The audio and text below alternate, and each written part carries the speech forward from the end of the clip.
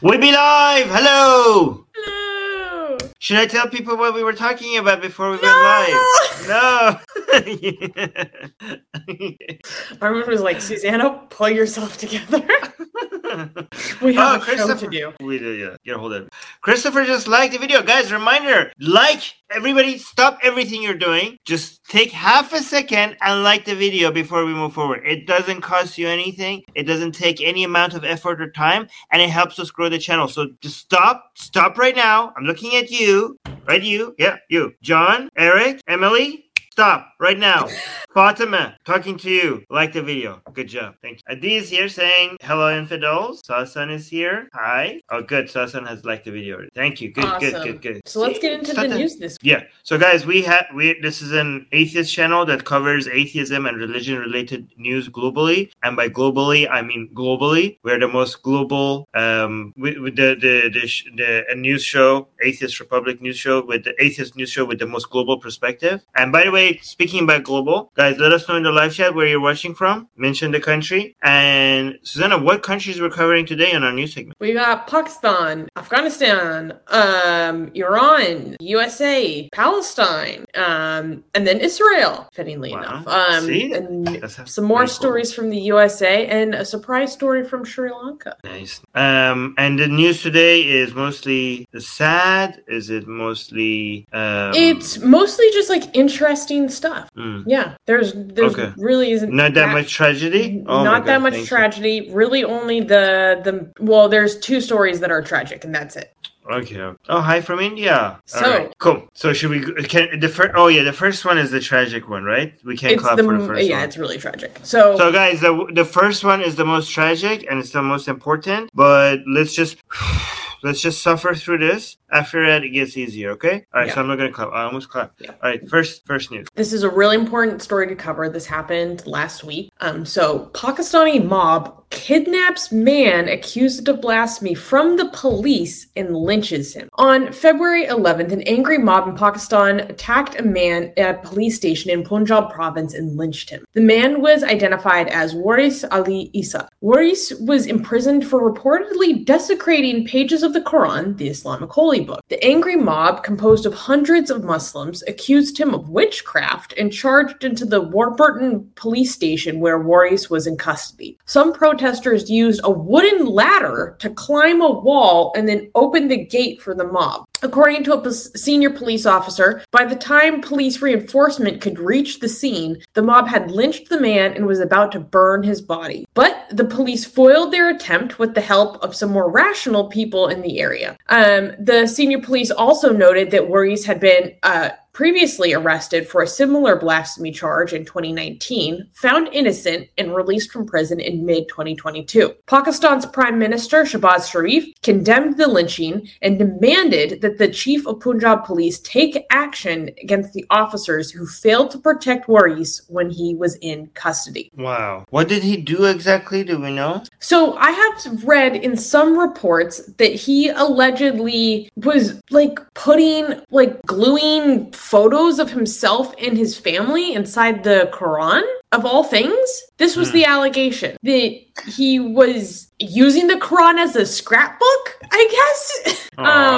Yeah, that's what I read in some reports. So the mob tried to lynch him. The police came and got him so that he was saved. And they managed to then go to the police station and get him out of the police station and lynch him there. Even being arrested, like it used to be in Pakistan that you wanted to be arrested so you get saved from the mob. But apparently now that's not even enough. Like even if you're being held by police, the mob can still come and kill you. This isn't even the first time that this has happened. This isn't even the first time that this has happened. A few years ago, either last year or the year before, we covered a story where there was a mob in Pakistan that tried to lynch a man who was mentally disabled for accusations of blasphemy. A mentally disabled man, they tried to kidnap him from the police and lynch him.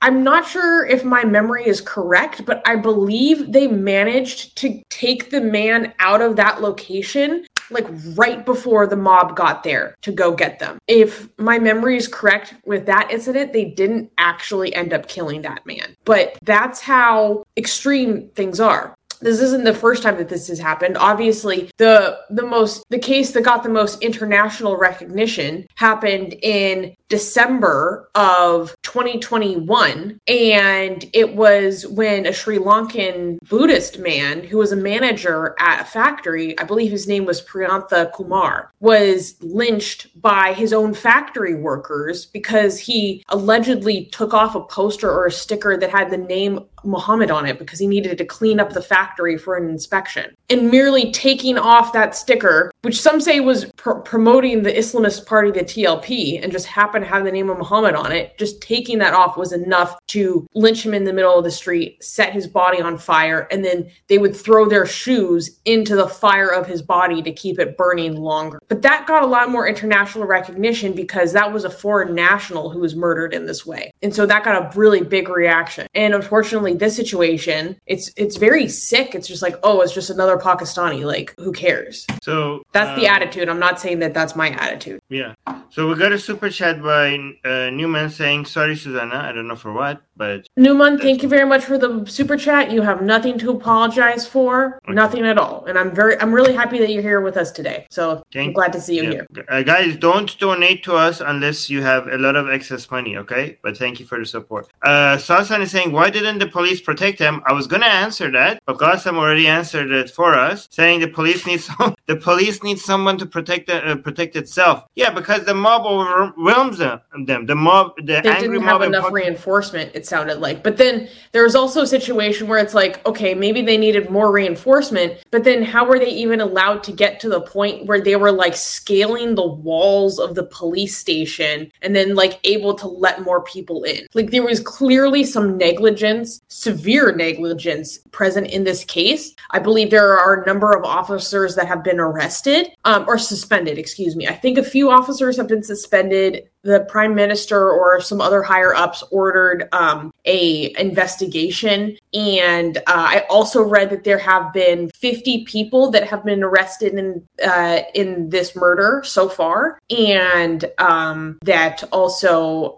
many of those 50 that have been arrested so far are members of the TLP, which is for those who don't know, the TLP is the one of many Islamist parties in Pakistan, but it's one that the Blasphemy issue is the central issue of the TLP. Pakistani Patriot Force, who usually defends Pakistan, is now saying, I hate living in Pakistan. Oh, so things are getting to a point where even this guy who always comes here and defends Pakistan is now like hating on living there. By the way, look at what it's saying in that tweet, saying that this guy Arsalan Khan saying another mob lynching over alleged blasphemy in Pakistan. Unbearable to watch the video. We're not going to show you the videos, guys. Oh my God, like, never.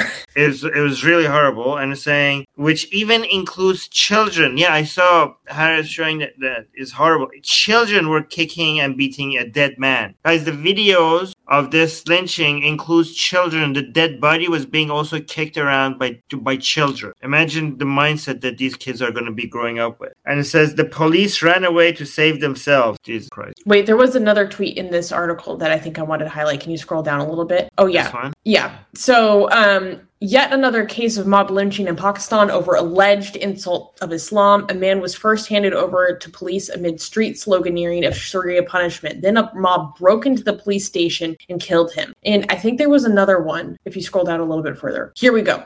Ashok Swain tweeted, in Nankana Sahib, Pakistan, an extremist mob lynched a man over alleged desecration of the Quran. Another example of rising religious extremism in Pakistan. Thankfully, the regime suspended 2 cops and any minister is yet to garland the lynching mob. So this is some very dark humor. So the person is saying, oh, good job. They suspended 2 cops and we don't have any governors that have been showering the killers with garlands and flowers so far. Like that's his idea of good news, is that there's no government officials out here praising these murderers, because we have seen that happen many, many times in the past. Should I play one of these videos, because D is the one who included uploaded these videos, and she's saying none of them includes any of the violence that we can't show. Oh, this video we could show. Yeah, I trust. Dee is our lovely editor. She does such a good job. Everyone in the chat say thank you, Dee. I trust Dee's judgment. We can play. You can hear, right? Yeah.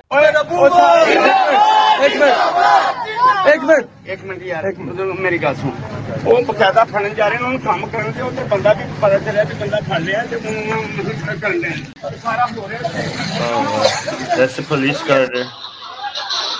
Wow, look at this. Oh, there's the ladder.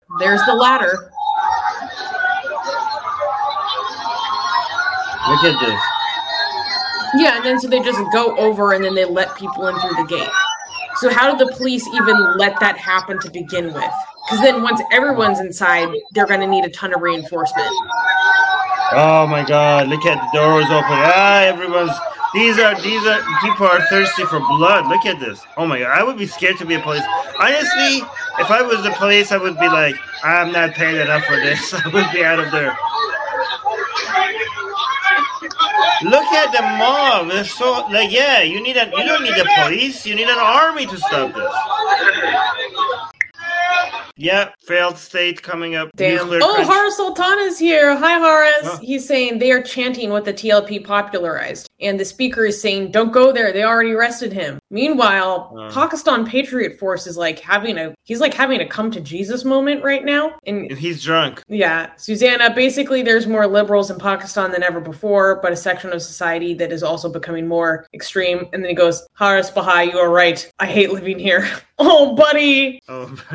Pakistan Patriot Force, I know we have had some run-ins in the past, a lot of disagreements, okay? But we Atheist Republic, we're very compassionate people, and we want you to be okay? So, please take care of yourself. We have a big community. I don't know, maybe join our Discord, and link is in the description if you want to go vent or something. But yeah. Well, Harris is saying yesterday you were saying that you ran away from Pakistan. I still live here. Well, it's good. It's good for us to be forgiving. It's okay, Harris. Let's just accept Pakistan a change of mind here. It's not. And he seems very young, so I don't know. But there was a question by Sasan here. I wanted us to answer this. How do you answer this one? I have one word for this. I have one word answer. Sasan John is asking, how do people get like this? I need to know to sleep at night. Okay. Religion. It's not okay. Frankly, that's a big part of it, but that's not the only answer. It's religion and a lack of alternatives. It's a religion and a lack of viable alternatives of ideas that are presented to you in your environment. And it's also poverty and tribalism. Oh, look at this. Aw, Newman is saying, Susanna, thanks. I'm going to get help because of you. Okay, thanks. Ah, good, Newman. This is what I like to see. That's right. Good job, kids. I'm proud of you. It's not easy to get help, so I'm really proud. Me and Harris were talking on the Secular Jihadist show. Harris Sultan, we were talking about what we think is going to happen to the future of Pakistan, what it's going to be like. Yes, I was watching the show, and I was loving your Pakistan analysis that you just did in the last episode. I was loving it. Yes. I was like, this is what I like to see. Okay, sorry, continue. No, but both of us, I mean, he knows a lot more than I do, but it doesn't seem bright. I mean, it's just we're desperate to see any shifts in Pakistan right now, but every time we look, every week when we look at Pakistan again, the situation seems to be getting worse and worse and worse. Yeah. So I don't know. It's rough. Yeah. And it doesn't help, in other countries where the government is a problem and the people are moving in the right direction, even though, for example, in Iran, the government is a problem, but the people are becoming more secular and more liberal. So even though you're not very optimistic about what the situations are right now, you could see a bright future, because at the end of the day, given enough time, the governments will reflect the will of the people. With Pakistan, you don't have that optimism about the future, because no matter how much you want to play musical chair with the people who are in power, at the end of the day, the problem comes from the people itself, you know, and the culture and the mentality is so backwards there that it's such a more fundamental problem from the core, from the bottom up. So a change in government, it's not going to fix that. You need to go to. In fact, it might make things worse because people will have a stark reaction into the difference of the attitudes of the government versus themselves. Yeah, and changing the mentality of the people from the bottom up, this is not something you could do in 1 or 2 generations. This is going to take ages, and it's heavily moving in the wrong direction. So I am scared. I am scared for Pakistan. And also, by the way, if you're an Indian and you're celebrating the downfall of Pakistan, you have no idea. God. No. You have no idea. You know, every Indian person that cares for India should be wishing, like, wanting the stability of Pakistan. You guys should, Indian. Wallahi, you are so right. Pakistan is failing, guys. This is your neighbor. You understand what an unstable country on your borders, what a failed state on your border is going to do to your country. You should, instead of being the enemy of Pakistan, you should be like rushing into their aid right now. You have no idea how problematic this is going to be. So after Pakistan, the main people who want to see the success of Pakistan right now is every single neighbor of Pakistan, especially India. Yeah. And Pakistan Patriot Force is saying, Armin, we aren't all extreme, I promise. We would never say that all Pakistanis are extremists. That is something I firmly disagree with. I never use the word all. In fact, I think that the secular activists and the atheists and even the liberal Muslims who live in Pakistan, I salute to you. And I don't know, you guys are on the front lines. You guys are in places where I can't even imagine being. And my sympathies and best wishes. And we try here to be your voices, okay? Pakistani atheists, Pakistani liberals, Pakistani secular activists, and even moderate Muslims, liberals in Pakistan. We here are trying our best to shine a light on what's happening in Pakistan and let us know if there's anything else. Everyone in the chat, give a salute because they're in the trenches. Yeah. So Sasan is saying, I've seen Armin many times and he is not a collectivist. Yes, I would not claim that. If he ever says a collective statement, that's how you know he's joking, actually. I mean, it might have, to be fair, so Harris is saying, defending me, saying Armin never uses all. I mean, I don't want to say never, it might have slipped, but hopefully the chat has caught me if I ever said all. In fact, he spends most of his time telling careless people like me to add majority or most in the interest of being accurate. Oh, Harris, that's so sweet. That's such a great compliment. This made me, thank you, Harris. And we have Qasim, the Iranian, giving the salute to our Pakistani brothers and sisters. It doesn't show on StreamYard, but that square over there, that's a salute. Oh, it shows on my side. Oh, really? We could. I can't do it. Never mind. All right. You can't do this clock symbol? Is that good enough? It's good enough. Okay. Make your thumb straighter. Oh, no. Oh, no. Okay. It gets better from here? Yes, because we're going to make fun of the Taliban. Okay, we're going to make fun of the Taliban. That's fantastic. I love doing that. All right, so we can clap then. Yes. Okay, we don't get to usually often clap when it's Taliban news. This is great. Yeah. This is kind of nice. Next news. The Taliban hates office work and misses the days of jihad. Oh, no. Oh, I knew this. I didn't think I would hear it, but I knew that I felt like these people, they're like, damn it, like I missed the good old days. What is this? This is not what we were meant to do, but yeah, go on. Yeah. Okay. Recently, the Afghanistan Analytics Network, or AAN, a nonprofit research agency, conducted interviews with 5 former Taliban mujahideen, or, guerrilla fighters who, quote unquote, struggle for Islam, who are now part of the new government. Sabawun Sahim Samin, a researcher at AAN, asked the Taliban members how they felt about their victory in securing control of the country. According to some of the members of the Taliban, they are now expressing complaints about the work life that they lead behind a desk after spending their lifetime riding horses in the countryside as jihadists. They find themselves thinking about how to pay rent and are addicted to using social media like Twitter to pass the time. One member said, quote, "I'm happy with my job, but I often miss the time of jihad. During that time, every minute of our life counted as worship. We used to live amongst the people, but many of us have now caged ourselves in our offices and palaces, abandoning the simple life." One former fighter named Mansour also complained about the traffic in Kabul and said that he was robbed of his freedom after the Taliban won. This is amazing. This is amazing. I'm going to find, Bill Maher had a few good jokes about this. I'm going to try to find them, but go on. No, I actually, if you want to show that, I put the link to that clip in the show notes. Oh, I cannot. It's HBO, Susie. I know. And if I show that would be an immediate copyright strike. So what are you going to do? I was just going to find the jokes to see if somebody wrote it somewhere. Oh, wrote it down. And just read them. Yeah. Okay. So this is hilarious because I went to go read the full report that this analytics nonprofit did. And so I read like the full interviews or that they released with all the Taliban fighters. And it was fascinating.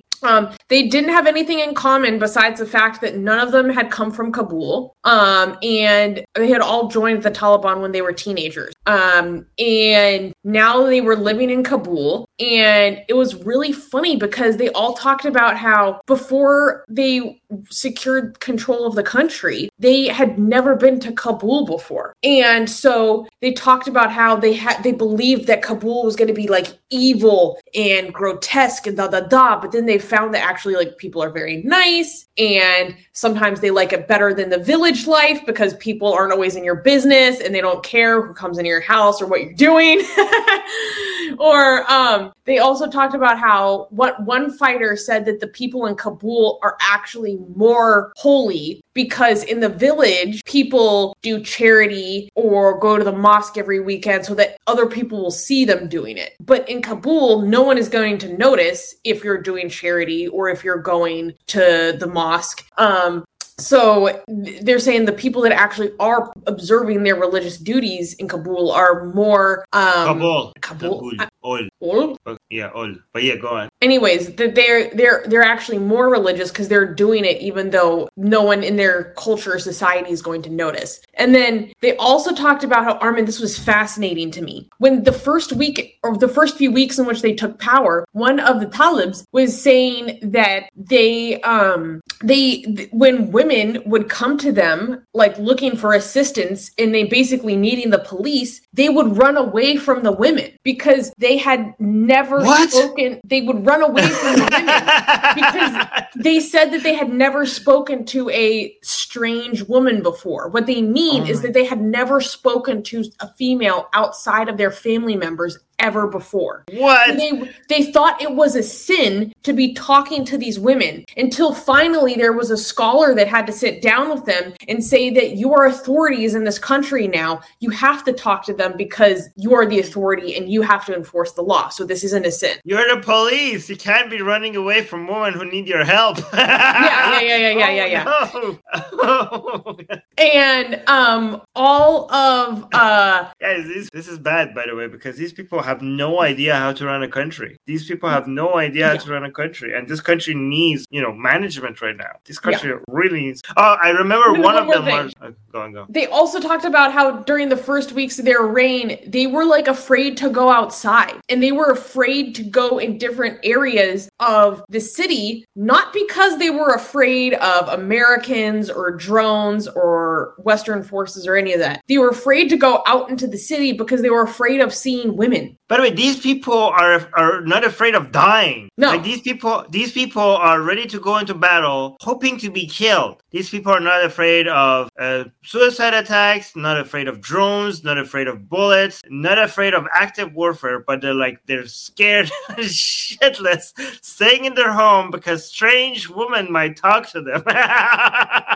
Yeah. Oh my god, this is amazing. This is no. So here's the thing: there's a meme that you see sometimes on ex-Muslim Twitter about this classic Dai, like his name is Dawa Man, and he's from like Birmingham, UK. So he's kind of like a weird mix between like the man them there and then also like Dawa.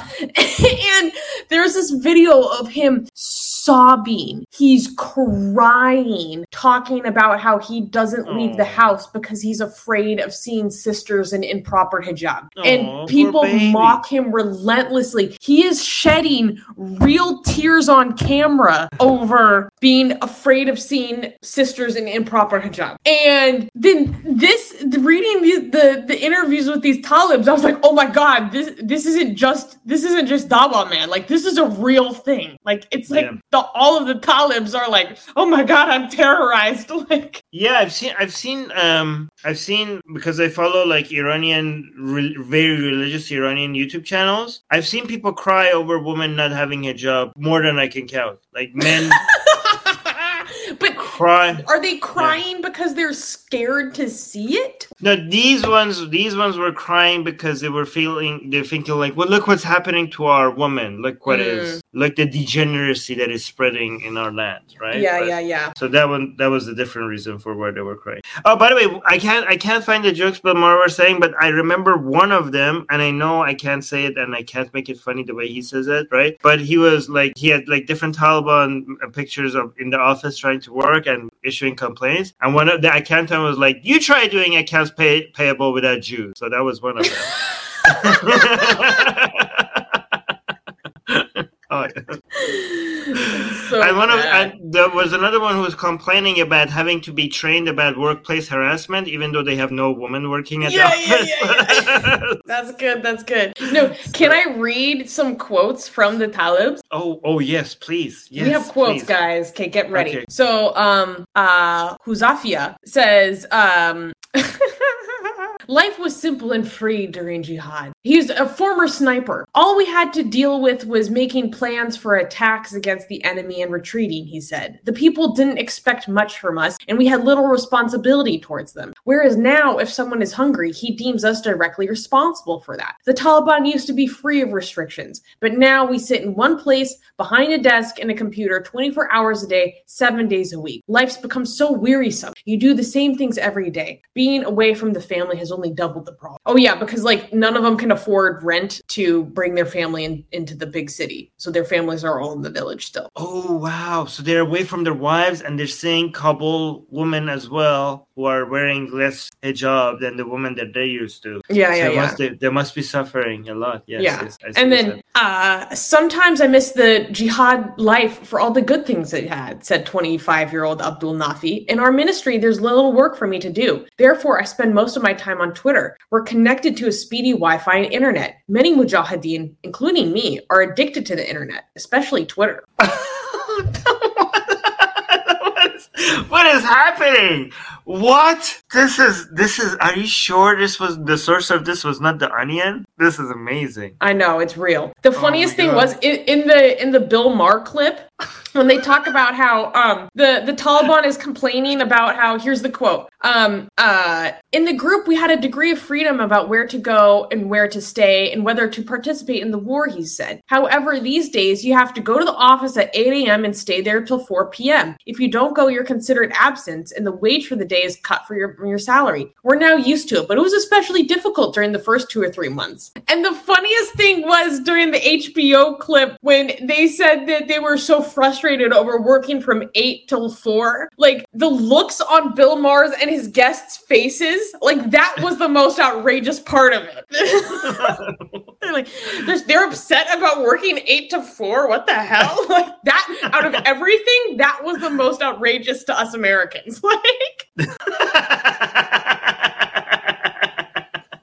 You know what? People should, I bet you a lot of Americans and other Westerners will be like, look, our lives are actually more miserable than having to go to war. people who have experienced both office work and fighting in war have preferred fighting in war. So this is like we're living under such horrible conditions. This is how office life is. So it's so depressing. It might actually be that depressing. I don't know.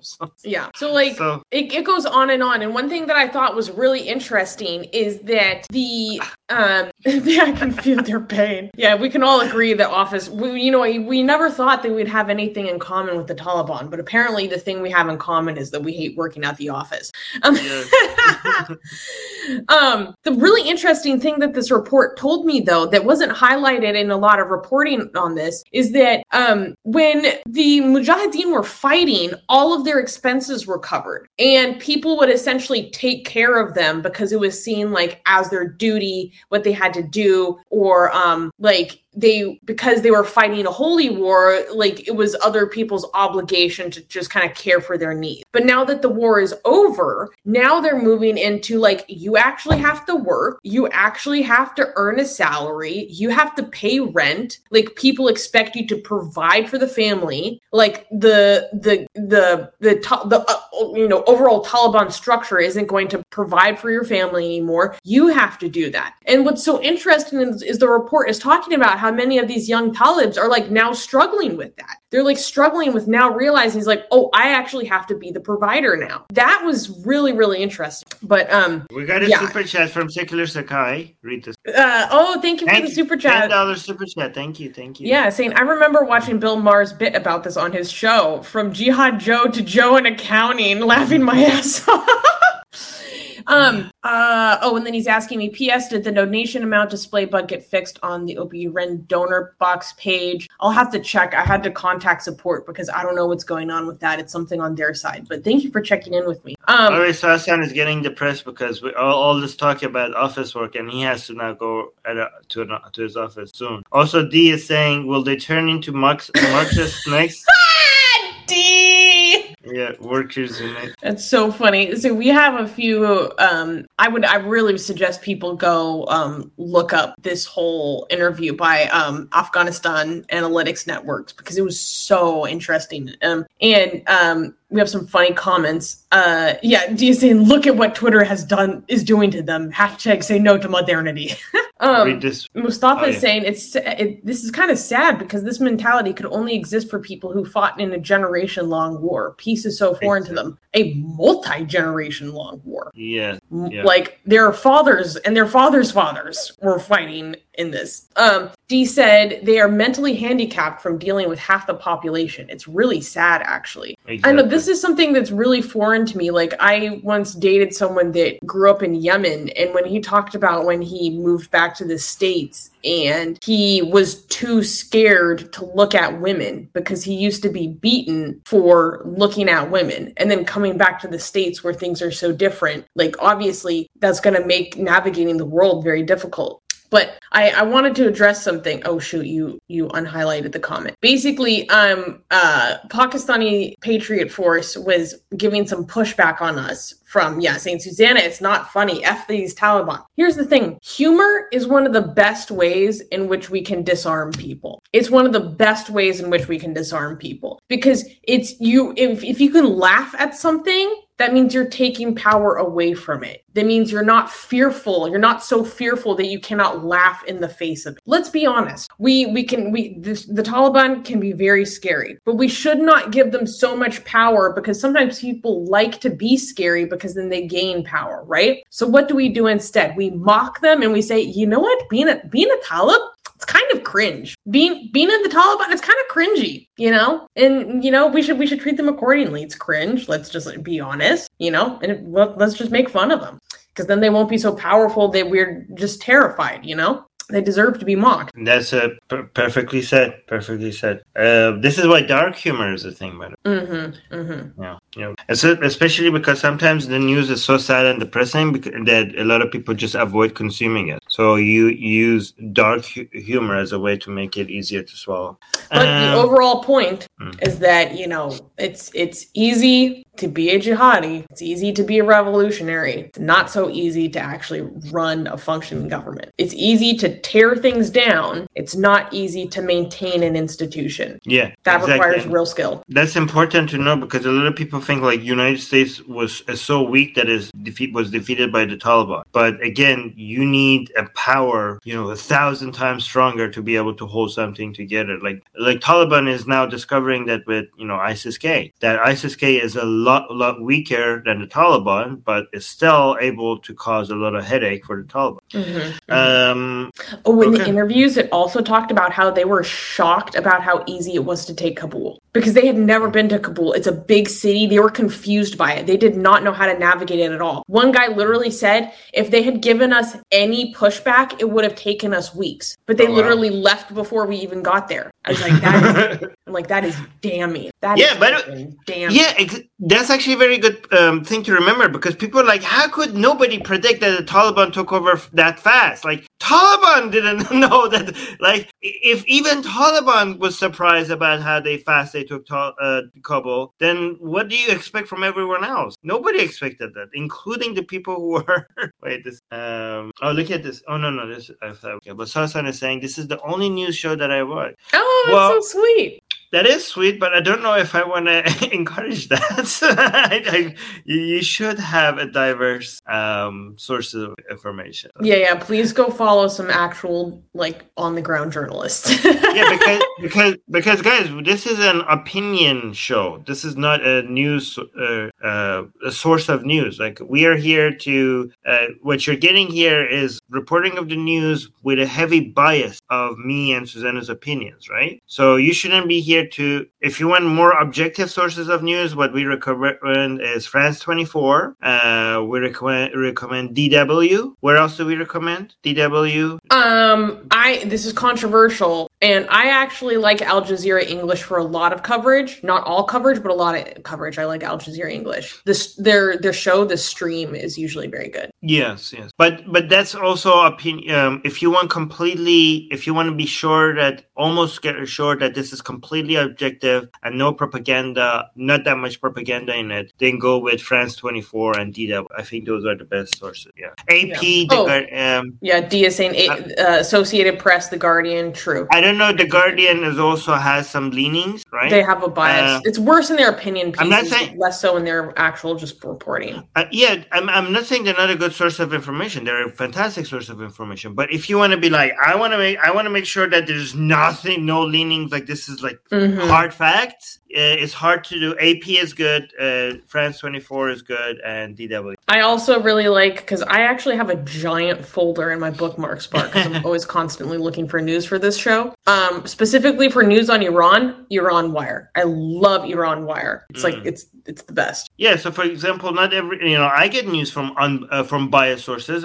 I'm just aware of the bias. For example, Iran Wire is less biased. Iran International is biased, but I prefer Iran International because I'm aware of their bias and I agree with their bias, right? So it's okay to be biased as long as you are aware of what the bias is, right? For example, here we are biased at the Atheist Republic, but we tell you what our bias. Our bias is anti-religion, anti-Islam, and we are pro-liberalism. So these are our bias, right? Yeah. Al Jazeera English is like fairly unbiased, except when it comes to Palestinian issues. But besides that, it's like actually pretty good most of the time. Yeah. What about Voice of America? Voice of America has a heavy bias as well, which is okay. Again, we're not trying to shut it down by saying that, right? Some biases are okay. Like Iran International even claims that they're biased. Like we have their reporters like, how could we not be biased? We want to be biased. So like, yeah, Anyways, can we clap for the next news? Oh no, this is no bueno. No bueno. Okay, next news. They used our hijabs to gag us. Systematic abuse of Iranian protesters. On February 6th, British news outlet The Guardian released a report detailing the systematic abuse many Iranian protesters faced at the hands of the Islamic Republic security forces amidst ongoing protests that have rocked the country. The newspaper interviewed 11 protesters, men and women, who suffered torture and sexual violence from regime authorities. They also talked to a nurse who detailed women who came in for treatment were bleeding from their vaginas due to infection, a sign of sexual torture that many Iranians have experienced. One of the protesters interviewed by The Guardian, 25-year-old Dorsa, was violently arrested along with her sister and 2 male friends. The group was forced to sign confessions stating that they were protesting before being separated from one another for interrogation, aka torture. She was sexually abused by a foreign object before she was released. Sarah, a woman in her 40s from Iran's Kurdistan region, was among the first protesters to be arrested during the first waves of protests triggered by the death of Mahsa Amini. Like many female protesters, she was beaten and sexually assaulted, and said authorities even used their hijabs to gag their mouth. 30-year-old Kamyar from Mashhad also narrated how Iranian authorities sexually abused him in a police van. Amnesty International and Human Rights Watch have published detailed reports showing the human rights violations committed by the regime against its citizens. So I wanted to talk about this because if you follow here in Atheist Republicly, you know that this is a thing. You know that this is how protesters are treated, right? But it's important that we talk about this again now because, Armin, this is a broader issue that we need to unpack. Is that there are a wave of general amnesties that are happening in the country. So there are a lot of people that are being released from prison right now. And so we're now getting more details about all of the things that the authorities have been doing for the past several months. So it's important that we still talk about it because it might have happened a little while ago, but it's only now that this information can come out. And so it's really important that we shed light on it, right? Because light is a disinfectant.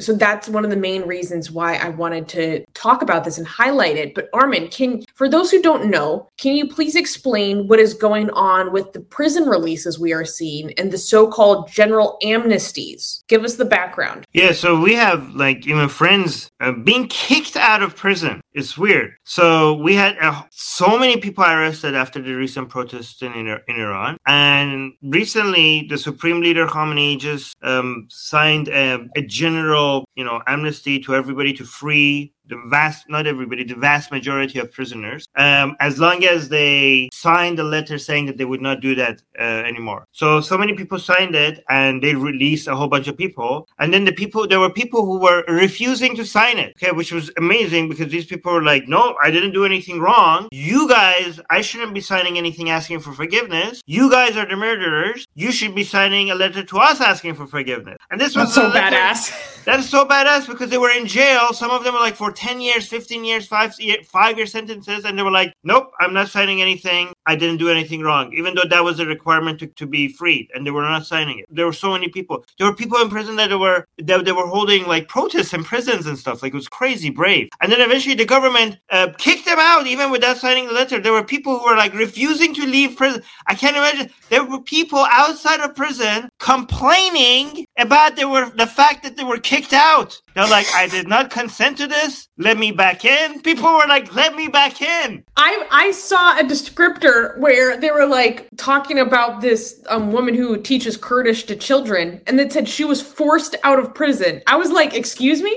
I have never heard the phrase forced out of prison before. What does that mean? It's crazy. And they're just pushing people out, and people are like, why is this happening? Why are they desperately kicking out people out of prison? And there's some different hypotheses. Some of them are saying that maybe they can't manage the prisons anymore because they're overpopulated. I think that's part of it. Maybe they're running out of management money, or maybe it's destroying the morale of people who are, because these prisoners are so they just lift you up. They make you feel like this revolution is so for real, right? The people I wanted to show you I forgot to send this to you, Susan. I was gonna play you something. A call out of prison. You know how you get calls out of Evin prison, and it says in the middle, this is a call from the prison, and it cuts it. So I was going to show you, play you an audio. I forgot to send that to you. That you could hear a group of people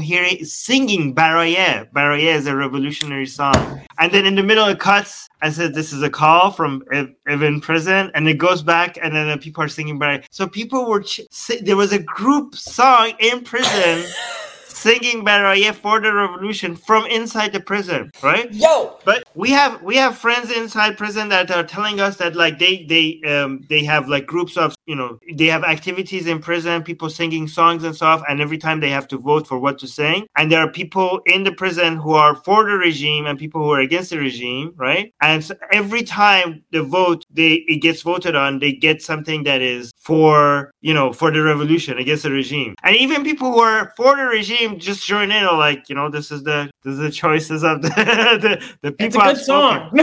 And there's so much solidarity and support among the prisoners there that it's just like melting the heart of the prison guards, right? So a lot of these people are like, are we the baddies here? So I think like, given how heartwarming and supportive, and, you know, some people are like being freed and like, I'm not leaving this prison without my friend here. Like, there's no way you can kick me out. You have to free her if you want to free me. And there's like, it's just making so many people think like, okay, these people are good. The good people, aren't they? Like, weird. So I think maybe the PR aspect of it is just ruining the regime's narrative. So maybe like, you guys are so bad for us, for our image, well, when we're holding you, so that's why they're going to kick them out. So that's another narrative. The third narrative, the third hypothesis is that Iran is really desperately trying to get back into the JCPOA, right? Yeah. The nuclear deal. And their bad human rights record right now after the revolution is what's being held against them. And so maybe they're trying to release all these prisoners to signal to the West that, I don't know, they are now going to be better, so that they maybe are allowed into JCPOA. So I don't know. People don't know what the reason is, but there's so many disgusting propaganda from the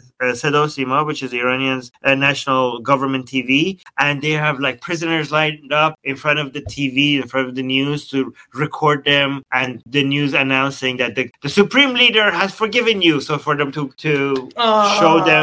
show the prisoners saying like, yay, and then recording them, some of them saying, thank you, supreme leader, you're so kind, you're so, I don't know, benevolent, you know, and then releasing that on TV. So they're using this as a propaganda piece, which is so disgusting. Anyways, so we have a whole bunch of comments that we need to highlight, by the way. We got a new member. Thank you, 1ID. They're becoming a member, and also with this comment saying, you guys do such a good service. I had to join for at least a month. Aw, thank you. Thank you so much. Thank you for the support. So, this is an interesting comment.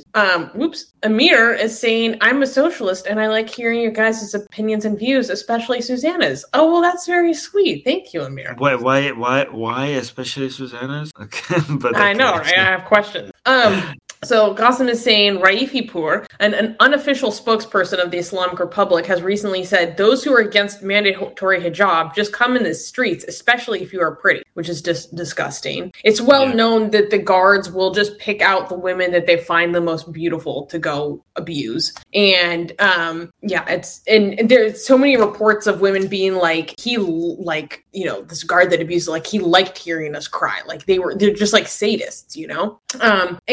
D is saying too many media outlets have forgotten the Iran protests. Happy we are still paying attention. Yes, there is still so much stuff that is going on. There was a lull for a little period of time because of the executions, and then also because of the weather conditions were so bad, and then also the cost of living crisis and inflation has gotten to an extreme level in Iran, and people need to feed themselves, right?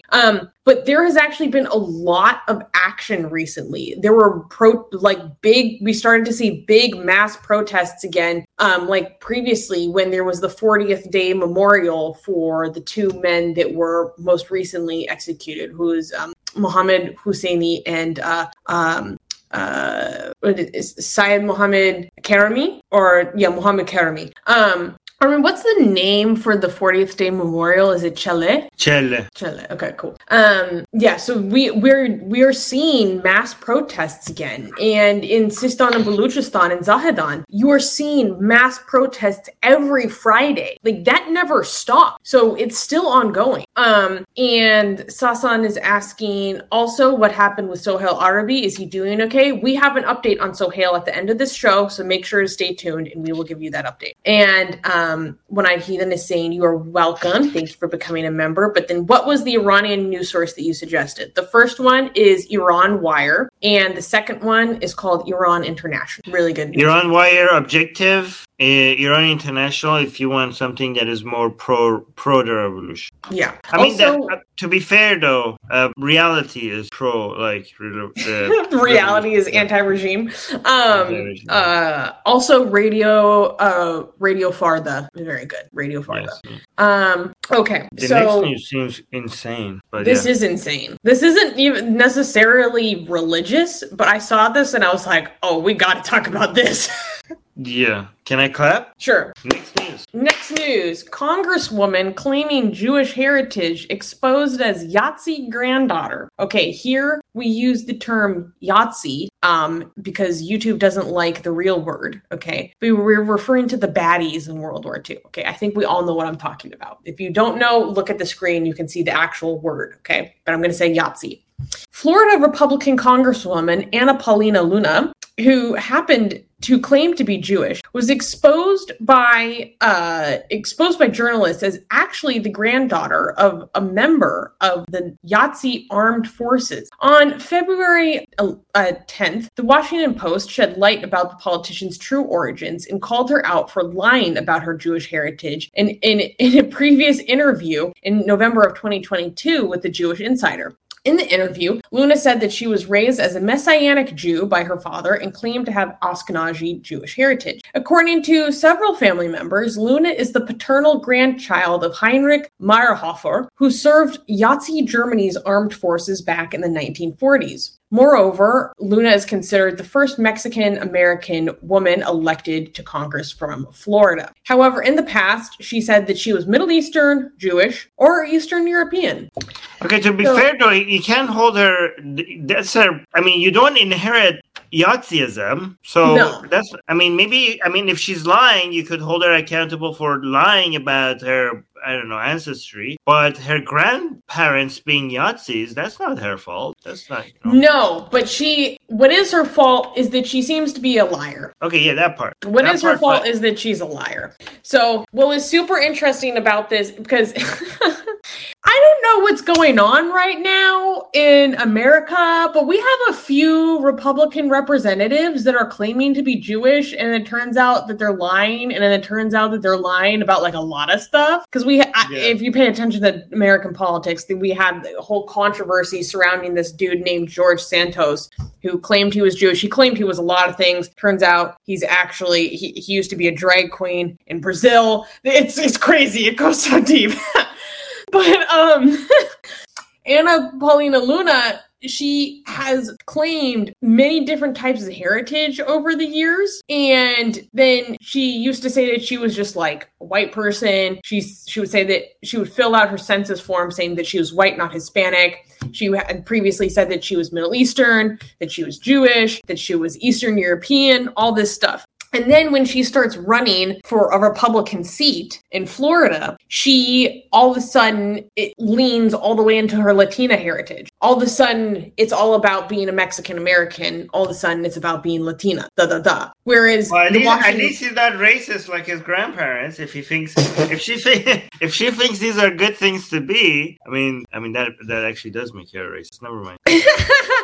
So it's wild. Like she has all these stories about her past that the Washington Post went to go interview people who were a part of like these stories and events, and they're like, this isn't really true. Like she said that her mother had to raise her completely on her own and they didn't have any help, and then her family members are interviewed and they're like, nah, we like all raised her together. Like there was a break-in that she said traumatized her and made her realize how much she needs to own a gun and all this stuff. And meanwhile she was working like in the armed forces at the time, like had a gun. Like the person who was reliving with her during this break-in was like all the details of what she talks about isn't how it actually happened. Like, and then she's been like lying about her heritage, not only lying about her heritage, saying that she's a Messianic Jew, which means like you're a Jew, but you believe in Jesus. Everyone in their family is like, that's not true. And not only that, but we have this photo of your grandfather wearing a Yahtzee uniform. So wait, Messianic Jew doesn't mean you believe in Jesus. I think you just believe in you're waiting for the end of times. You're waiting for the Messiah kind of. My understanding is a Messianic Jew is someone that follows Jesus to some capacity. I could be wrong. And anyways, yeah, it was a wild exposure. Oh yeah, you're right actually. Hey.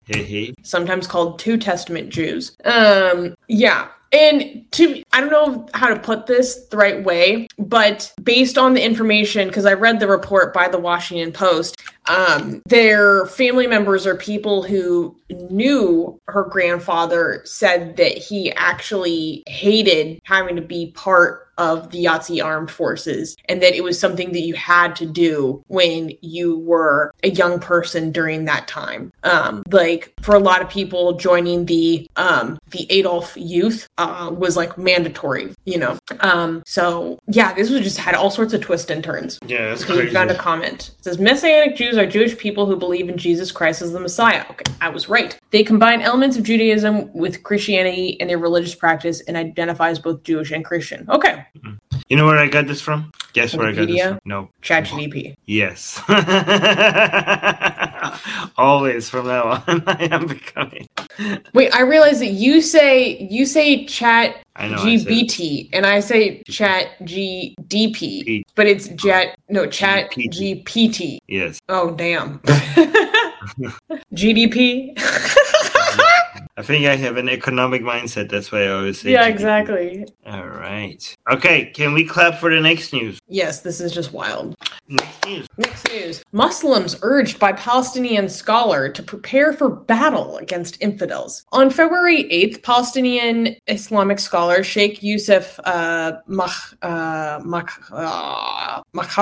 claimed that Islam and fighting are inseparable and called Muslims to fight infidels, quote, before they come here. He claimed that having a good wife or land would make Muslims a target of the infidels who want to, quote, steal your wives or land. Makhaza added that fear is what keeps the infidels from attacking, and without that, they will come at you. He then said that for this purpose, Allah told the Holy Prophet to fight for the sake of Allah. He then went on a rant about America and stated, quote, if you ask them why they kill these poor, wretched people, they will tell you that this is a preventative war because these people are terrorists. And if we do not go on their own turf, and strike them in their caves before they go stronger, they will come after us. America is allowed for a preemptive war using this argument, he said.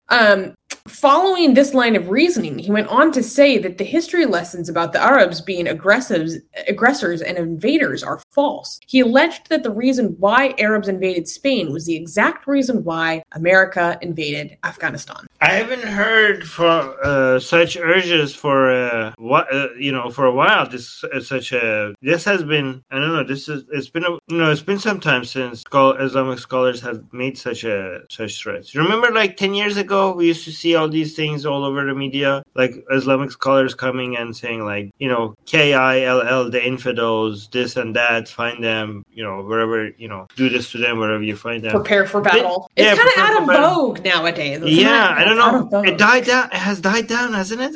For a while. Like yeah. Or maybe it just doesn't get reported on as much. Yeah, this is such a nostalgic. It's like back in the good old days. No. I don't know what. Yeah. It reminds me of the good old days of Jihad.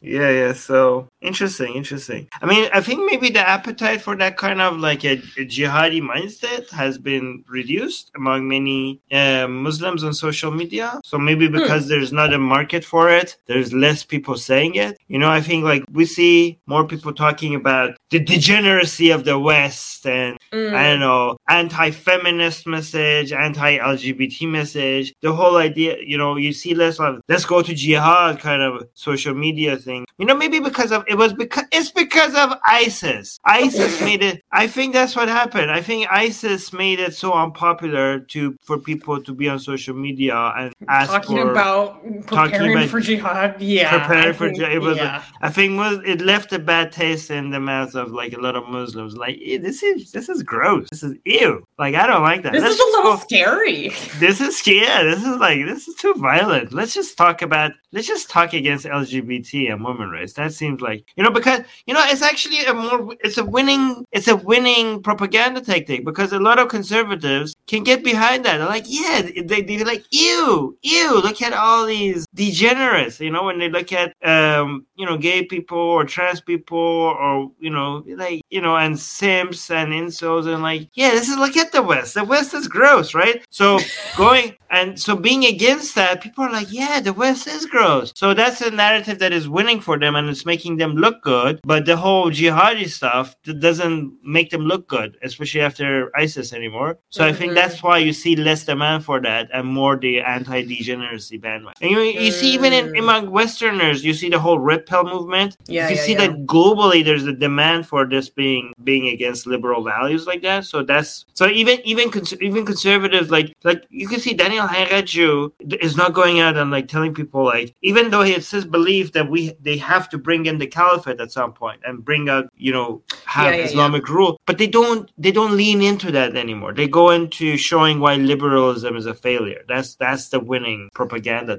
in social media. That's why this is so unique. Very true. I remember you were doing a review of Daniel Haqiqatjou's debates, and I remember you saying, like, he doesn't actually make a lot of pro-Islam arguments. It's more about tearing down liberalism. Yes. With the subtext being like, oh, well, obviously Islam should just be like put in its place without being explicit as to the reasoning. It has more of a demand for it among Muslims now, that kind of anti-liberal attitude, right? But it also is a point of unity among conservatives across different religions, So it's something that, even religious Christians can get behind that, even religious Hindus or Jews, and even conservative atheists can sometimes get behind that. They're like, Muslims have a point, This is why you see like right-leaning, far-right people in the West putting posters about Islam is right about women, right? That's the whole point, right? So, and that's why you see now conservative YouTubers coming out and saying, you know what, maybe Islam has a point. This is why Andrew Tate became Muslim. This is why, what's the other guy's name? I forgot his other guy. There was a major ex-Muslim YouTuber. Hamza, now reconsidering going back to Islam because they are conservatives, and conservatives that like, Islam seems to be the major defender of these wholesome conservative values. So, again, this is why we're not seeing stuff like this as much as we used, I think. That's a very good point, Armin. I hadn't even thought about it like that. Neither have I until right now.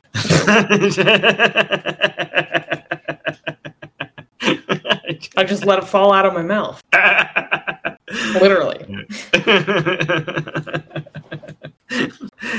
All right, I don't know what this next news is, but the image is, I don't know, what am I looking at? Oh, Sasa is saying conservative atheists? Oh, yes, Sasa. Oh, you have no idea. Oh, yeah, there are a ton of those. Unfortunate. Okay, can we clap for this? Yes. This is funny. It's juicy. Okay, Next news. Woman strips at Western Wall in protest of Israeli modesty bill. On February 12th, an Israeli woman was arrested after conducting a protest where she stripped down to a bathing suit at the Western Wall in response to a bill proposed by the ultra-Orthodox Shas party that would criminalize, quote-unquote, immodesty at the holy site. According to reports, the woman removed her clothing after entering the women's section of the Western Wall with only her two-piece swimsuit and sneakers remaining. The police arrested the woman and took her to a nearby police station for questioning. If found guilty, the woman could be imprisoned for up to 3 years for an insult to religion charge. Although the proposed bill was quickly withdrawn due to fierce criticism, similar proposals are likely to appear again as Israel elected its most right-wing government in recent history. This was in response, I think, to a law that they were suggesting to make it so that any insults to religion at the wall, including just women, for example, going to the men's section, or just going to the men's section with that, the kippah, what is that called? Kippah? Should get you arrested. or fine. Mm-hmm. So guys, this is the lunacy. Like, this is what we're dealing with right now. The current government, the current coalition in Israel is going full on Yahtzee. Okay, these are, they're anti-free speech, anti-secularism, anti-gay rights, anti-women rights, anti-trans rights, and most important of all, anti the separations of power between the branches of government. Mm-hmm. So basically, they are destroying what we consider one of the most fundamental characteristics of a liberal democracy. I don't know if people understand that liberal democracy is what makes democracy good. Absolute democracy is horrible. Liberalism and democracy are at odds with each other, right? So people think that just because democracy is good, you need to have maximum democracy. Maximum democracy is a bad thing. This is why, because people are not educated about the limitations of democracy that is needed, they think, well, we like democracy, and these right-leaning, conservative, religious nut jobs are going around like, don't you like democracy? Well, these courts are stopping us from enforcing the will of the people. So we need to reduce the power of the court, but they don't understand the court is exactly what makes a democracy a liberal democracy, because there's certain things that should not be up to the majority's decision. That what makes a democracy a liberal one, because the liberal part of a liberal democracy limits the democratic element of a liberal democracy, because it limits what the majority can do. It limits what the majority could enforce upon minority, because a liberal democracy makes it so that the majority cannot take away the rights of minorities, such as gay people, such as trans people, such as ethnic minorities. For example, Arabs in a majority Jewish country. And once you take away the power of the court, this is what Montesquieu realized, that when you want to have an effective government, you need to make sure that the power is not centralized in one of the branches of the government. That's why you separate the powers, so that you have decentralized the power between the judiciary, the executive, and the legislative. And now in Israel, these people are going out with the propaganda of like, hey, you want democracy? Well, the legislative branch is the democratic element of the government, and you voted us in, and these courts are stopping us from enforcing your rule. So they wanted to make it, they were passing laws so that they could bypass the laws. They could, the Knesset, which is the parliament in Israel, they saying that if we have like 51% vote, the courts cannot stop us. Even if it's illegal, this law has to be passed. Which if that happens, that means the end of liberal democracy in Israel. That means all these right-leaning laws, all these religious laws, there's no limitations to it. And unfortunately, Israel doesn't have a constitution. It has something similar to a constitution, but not a constitution. So it's possible for them to be able to do this. That would be the only successful democracy in the Middle East. The only successful democracy in the Middle East would no longer be successful, because it wouldn't be a liberal democracy anymore. The only true secular liberal democracy, both secularism and liberalism, is being challenged in the only successful part of the Middle East. And you know how this is devastating, not just for Israel, but for the planet, for the Middle East, and for the rest of the world. Do you have any idea how much the politics of Israel is influential on one of the most important countries on this planet, which is the United States, and on every other country in the Middle East? This is devastating. This is horrible. By the way, on that, I want to say something. I had a show on the Atheist Republic Persian. So the atheists of Iran and the atheists of Middle East, what I'm trying to do is to try to create a bridge between us, because now both of us are suffering from the influence of religion on politics. I know Iran is suffering a lot more, but at least we have something that we could relate, right? So if you go to Atheist Republic Persian, I brought in an atheist Israeli to tell people about all these horrible things that are happening in Israel. So for Iranians to see that, atheist Iranians could see that we have things in common with Israeli atheists, right? So if you go to Jamhuriya Bi Khodayan, which is our atheist channel, if you go to the live section, you can see this show. This one we brought in, and people were asking questions, like Iranians were asking in Persian, and he was speaking in English, and I was acting as a translator. So we were trying to create a bond between secular Israelis and secular Iranians, which is pretty good. So yeah, this is what I did. And you also interviewed an Israeli atheist activist on the English channel too. Yes, I did that too. Yeah, on this channel too. Yeah, so if you guys go to our live, you should be able to see that as well. Live. Hara Sultan is saying, imagine atheists of Iran and atheists of Israel ending this conflict. We actually can, because once you remove religion, there's no dispute. Or like large amount of it. Yeah. Yeah, so this is another show I did on our on our English channel. I brought in Israeli atheists telling us about the nightmares that are happening. Wait, so click on it and give us the title so people can see. Let's promote it properly. Okay, so this one is called Israel's New Far-Right Government, a Threat to Secularism and Democracy. It was a good show, guys. Make sure to check this out. I got scared, so that's how you know it was a good show. I was like, oh no, we're so fucked. I'm so scared. Yeah. Saslan is saying, I saw the show today. It was great. Who knew that there were multiple Qurans? I also saw the Israeli interview. It was great. Thank you for all the hard work, Armin. Aw, thank you. Armin has been doing so much hard work on the Persian channel lately that you don't see over here. So I want to really make sure we give him lots of credit and recognition for that, because he's doing a super good job. I'm proud of him. And I love this comment. One-Eyed Heathen is going, there goes Armin, defender of nuance, advocating for separation of powers. And I'm loving it. And I was like, oh my God, Armin's going off. Let me sit back. I feel like I'm taking a civics course right now. Just let him do his thing. No, but honestly, like in Israel, this is the lack of understanding of what makes a democracy works is one of the reasons why this right-leaning government their propaganda is working. Because think about the narrative. The narrative is they're very effective with this narrative. Like, hey, the far-right people in Israel, they're saying like this is their narrative. They're accusing us of being anti-democracy. But we're actually for democracy because you voted us in and we're trying to pass the laws that you asked for and the court is saying no. So who is being democratic here? We are being democratic here and the court is stopping us. So people are like, yeah, that's right actually. Isn't pro-democracy? Doesn't that mean that the people's will should be passing? So yeah, maybe it makes sense to reduce the power of the court because that would be pro-democratic. This happens when you have an educated people about, okay, democracy being good. That doesn't mean you want maximum democracy. This is why people don't understand a liberal democracy is a democracy where the democratic element of the democracy has been limited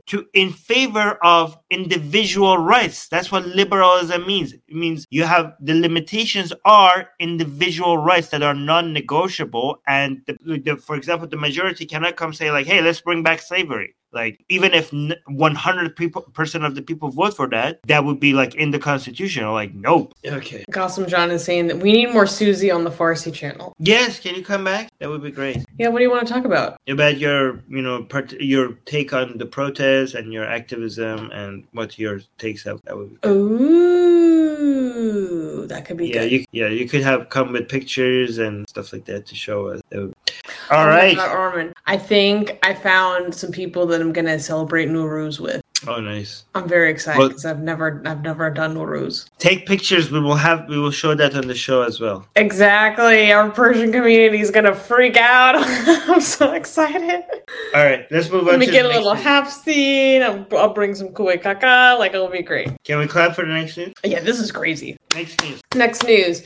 Wyoming Republicans want to kill a proposed anti-child marriage law. Oh my God. Wyoming Republicans are planning to stop a proposed bill that seeks to place a minimum age requirement for marriage from being passed into law, despite being sponsored by a Republican lawmaker. The bill plans to set the minimum age for marriage to 18 years old. Exceptions apply to 16 and 17-year-olds as long as they obtain parental permission. The Wyoming Republican Party argued against the bill and in a campaign email detailing their grievances, further insisted that the proposed bill, quote, denies the fundamental purpose of marriage. They also said that since minors can have children even before they are 16 years old, teen parents should be allowed to marry as an option adoption for the sake of those children. Even though Wyoming doesn't have any laws prohibiting teenagers from co-parenting. Anti-child marriage advocacy group Unchained at Last condemned the bill for being too weak and impacting only a small number of victims, especially considering that 97% of child marriages in Wyoming are to girls aged 16 to 17 years old. So let me break this down. In America, we have 8 states that have no minimum age for marriage on the books. Let me repeat that. We have 8 states that have no minimum age for marriage on the books. So you're telling me in United States, there are states where you could legally have sex with like a 12-year-old? No. Oh. No. But under the right circumstances, you might be allowed to marry that 12-year-old. Well, 12-year-old that if you're married to, then you could have sex with. Yes. Oh, that's what I'm saying. Wait, let me ask my question again. And the answer apparently is yes. So there are, in the United States, there are ways for you to legally have sex with a 12-year-old. Yes. As long as you're married to them. If you're married, here's the That's thing what though. I meant. Sometimes there are some restrictions in terms of how big the age gap can be. So there might be some restrictions on that. But the short answer is yes. Okay, so what? Yes. So let me repeat that. Let me repeat that again. So there are an adult like a 30-year-old. I don't know about that. A 30-year-old can have legally can have sex with a 12-year-old in the United States. Legally. Because there are some nuances when it comes to the age differences that are allowed. I don't know if I can give that a full yes. D is saying yes. D is saying yes. With a but piece of paper, yes. It's a possibility. D is saying yes. Yeah. That's so crazy. This is so crazy. Let me break this down. So Wyoming currently has no minimum age for marriage on the books. And this law is proposing that they make the minimum age 18, and then there are exceptions for 16s and 17-year-olds who have parental consent to get married. Now, that's the proposed bill. And there are anti-child marriage advocates who are saying that this is the bill that is proposed is so weak that it is not worth the paper that it is printed on, because the proposed bill makes an exception for 97% of child marriage cases. 97% of child marriage cases happen between the ages of like 16 and 17. So if you're making an exception for 16 and 17-year-olds, you're only protecting 3% of those who are vulnerable to forced child marriage. So advocates are like, this is like the weakest version of this bill. It's not even worth the paper that this is printed on. And even so, Wyoming Republicans are fighting this. They're fighting the weakest version of this bill because they're saying that this is against the fundamental purpose of marriage. And I have to pull up this quote. Wait, give me a second to find it because it made me lose my mind.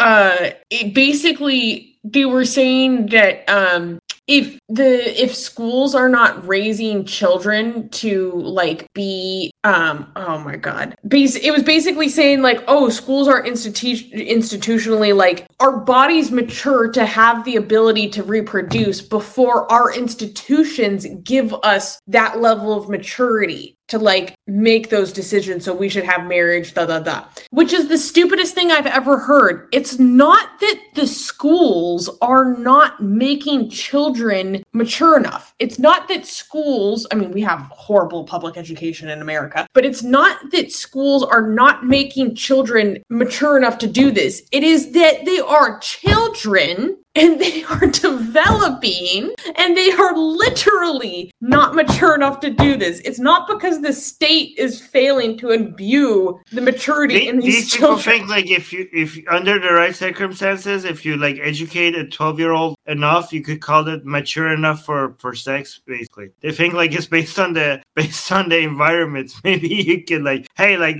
let's teach her history and philosophy. Oh, you're so mature. Get ready to get left. I don't know what the hell. This is so stupid. My God, these people are so stupid. Oh my God. The Republican Party sent out a mass email criticizing the bill, arguing that its passage based on infringed on constitutional and parental rights, and further insisted that the proposal denies the fundamental purpose of marriage. Marriage is the only institution in the Wyoming statute designed to keep a child's father and mother living under the same roof and cooperating in the raising of any children that they together conceive. That is the natural right of every child. There is no law preventing an unmarried teen mother and father from living together in the same roof and cooperating in raising that child. But here's the thing. Wait. That's just a whole bunch of nonsense in replacement of just saying we want to have sex with kids. That's what you meant to say. That's just like a whole bunch of gibberish that like, hey, we're Christian fundamentalists and that's what we do. We have sex. But go on. Well, in that specific instance, they're talking about teen parents. In that specific instance, they're talking about teenage parents. But so Unchained at Last, which is really one of the premier organizations in the United States fighting forced marriage and advocating for stronger laws against forced marriage and child marriage, go support Unchained at Last. They also do really good educational content if you want to learn more about this problem in the United States, because there are child marriage in the United States. There are forced child marriages in the US. Don't get it twisted. They were talking about how, like, if you make these exceptions and carve them out where these marriages can still happen with parental permission, you're dealing with a situation where it's parental coercion. Like, and parents are coercing their children into getting married. Maybe because they were caught having sex before marriage. Maybe there was a pregnancy and now it's like a shotgun marriage. You got to get married, But what's so insidious about it that Unchained at Last points out is that you're having children be married before they can open a bank account in their own name. You're having them get married before, like, a full litany of rights are available to them because they're still minors. You're having them get married while they are still too young to go to a domestic violence shelter if they need to. If they're being abused and they need to leave, they cannot go to a domestic violence shelter because they're still children and they need to have a guardian, and minors cannot be unattended. So it traps people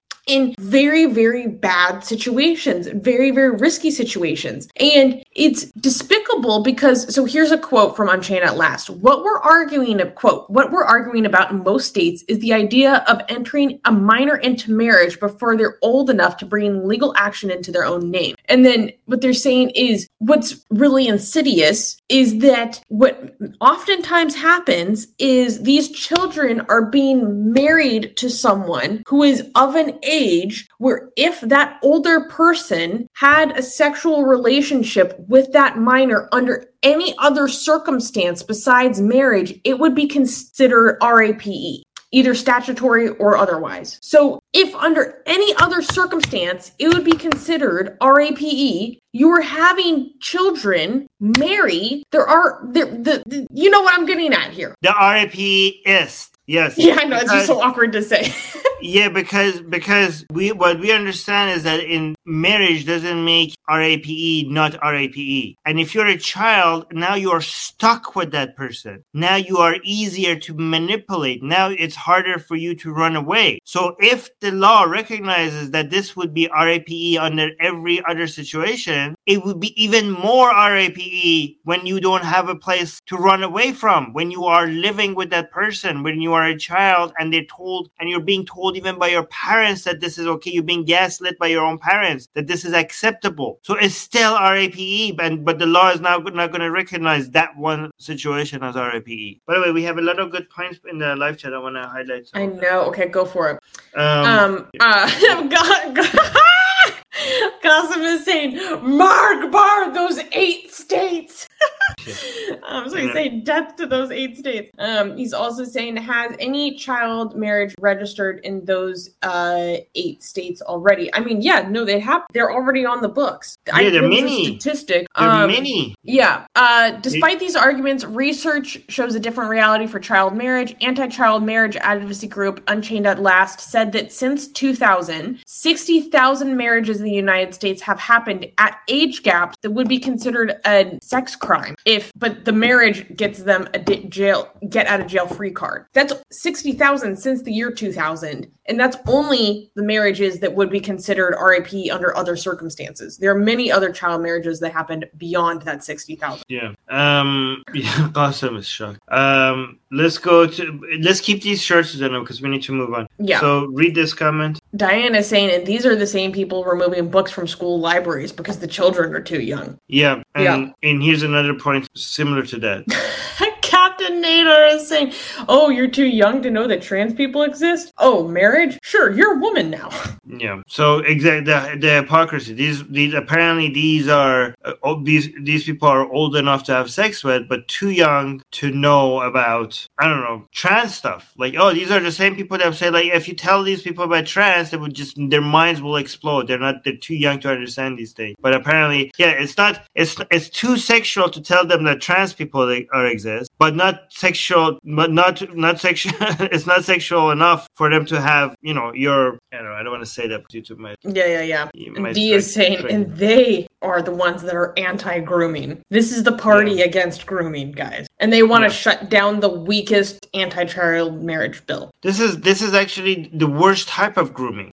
Grooming that has been legitimized by the state, that has been endorsed by your parent. This is grooming. This is grooming with everybody involved. The children are told that this is okay, and they are believed to make this is exactly grooming, and everybody is in on it, and they accuse other people of hypocrisy. But we got a 55 euro super chat by GJ. Wow. Thank you so much. Wow, thank you, GJ. That's very generous. Saying, on having a constitution, the United Kingdom still does not have that, and the current absolute majority Tories UK government are pushing bills through Parliament similar to the U.S. Patriot Act, injecting the worst venom in the Senate amendments.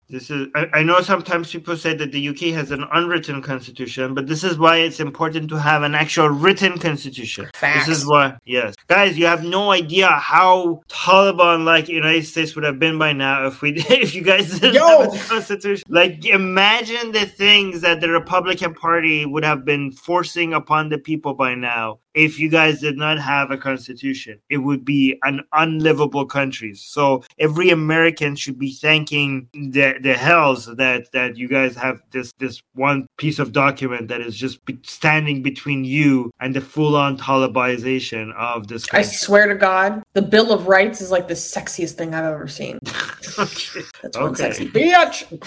But again, DJ, thank you so much for the super chat. That's very, very generous. And Sasan is asking, Susanna knows Farsi? She is amazing, man. Go CEO. Farsi ye kami baladam. Ye kami baladam. What else do you know? What else? خیلی خوب نیستم. Wait. How about this? Sabzi polo ba mahi? Kusana natsapai. Okay. That's good. Wait, I should cut that part out. Wait, I need to write. 139. I want to put. Okay. I'm gonna make a video montage of all the things Susanna has said about the revolution and everything. So I'm like, one day I will edit them all. Okay. So can we clap? Iranian rants. Yeah. Can we clap for the next news? Yeah, this is wild. Okay. Next news. New survey. Most white evangelicals are Christian nationalists or sympathize. A new national survey released on February 8th by the Public Religion Research Institute and Brookings Institution reveals that about 2/3 of white evangelicals in the U.S. and most Republicans are sympathetic to or adhere to Christian nationalism. The survey was conducted online between November and December 2022 and had a sample size of 6,212 Americans with a margin of error of 1.6%. It showed it shows that 10% of all Americans are avowed Christian nationalists, while 19% sympathize with the core tenets of the ideology. White evangelicals are more likely to be Christian nationalists than Black or Hispanic evangelicals. The survey shows that 21% of Republicans are avowed Christian nationalists, while 33% sympathize with the ideology, meaning that most Republicans show a degree of support for the doctrine.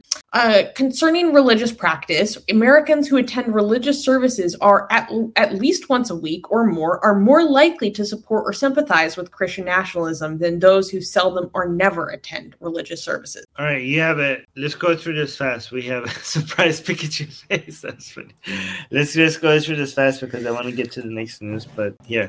So this, there is so much to unpack in this report, and people might be asking about the credibility of it. The Public Religion Research Institute and the Brookings institutions are both very, very, very, very credible institutions and research outlets. So I wouldn't be too worried about the credibility. And it's also important to note that so far, this is the largest study ever conducted examining the attitude of Christian nationalism in America. So this is very, very important. And in this is just one figure out of a very, very lengthy report that examined many different questions. But it gives you the overall summary. And here you can see that out of all the groups, white evangelical Protestants have a very high degree of support for Christian nationalism. There are people who are considered adherents, where they're like, yes, full blown. And then there are people that have sympathies towards some of the beliefs or attitudes or desires of the movement. And so, but combined, if you consider them as someone that just has this attitude and you combine these groups, the results are very striking and worrying, because that means that most white evangelicals support this doctrine. That means that most Republicans support this doctrine to some degree. And this poll actually went in depth looking at what kind of things they support. Like, do they think that America should be named a Christian nation? How do they think that should affect our judicial branches or laws? Do they think that America should be majority Christian? How do they feel about other minorities? They also looked at how attitudes towards Muslims in particular. And no surprise, if you are more likely to be a Christian nationalist, you're also more likely to hold negative attitudes towards religious minorities and Muslims in particular. But one thing that I thought was, this is like a little bit of a sidebar, but so there were adherents and sympathizers, and then people that had no score, and then people who were skeptics were like, I don't know about this. And then there are people that outright reject it, right?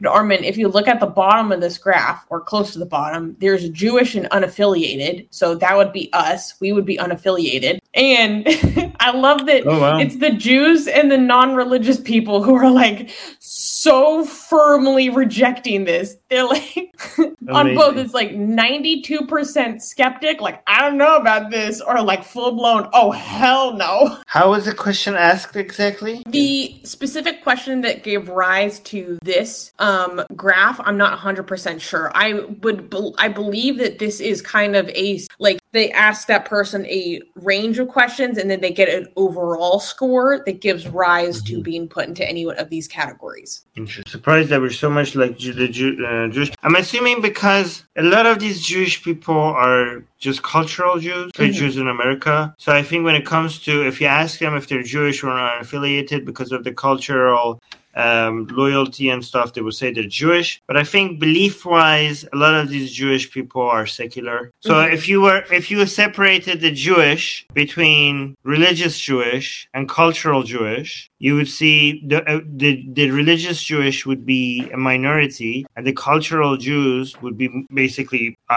exactly like the rest of us atheists or secularists, and it would be the religious Jewish people would be more closer to the whole white evangelical. I don't don't think so, Armin. I think the religious Jewish people would probably reject this very firmly as well, because a lot of these Christian nationalists are anti-Semitic AF. Mm-hmm. So you're saying Ben Shapiro is like one of the few people in this group that is like, is this part of the Ben Shapiro is like one of those two here? I guess so. Okay. So because he likes to say it's Judeo-Christian, but like a lot of the Christian national. I mean, we all saw January 6th, right? Like the anti-Semitism was out the wazoo.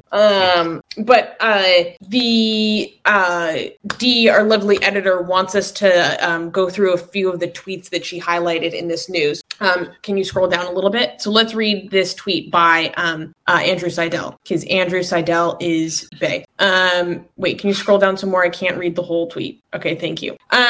He said, really interesting numbers here. 29% of Americans totally reject Christian nationalism. 29% are supporters. 10 very strong. About 39% lean away from Christian nationalism.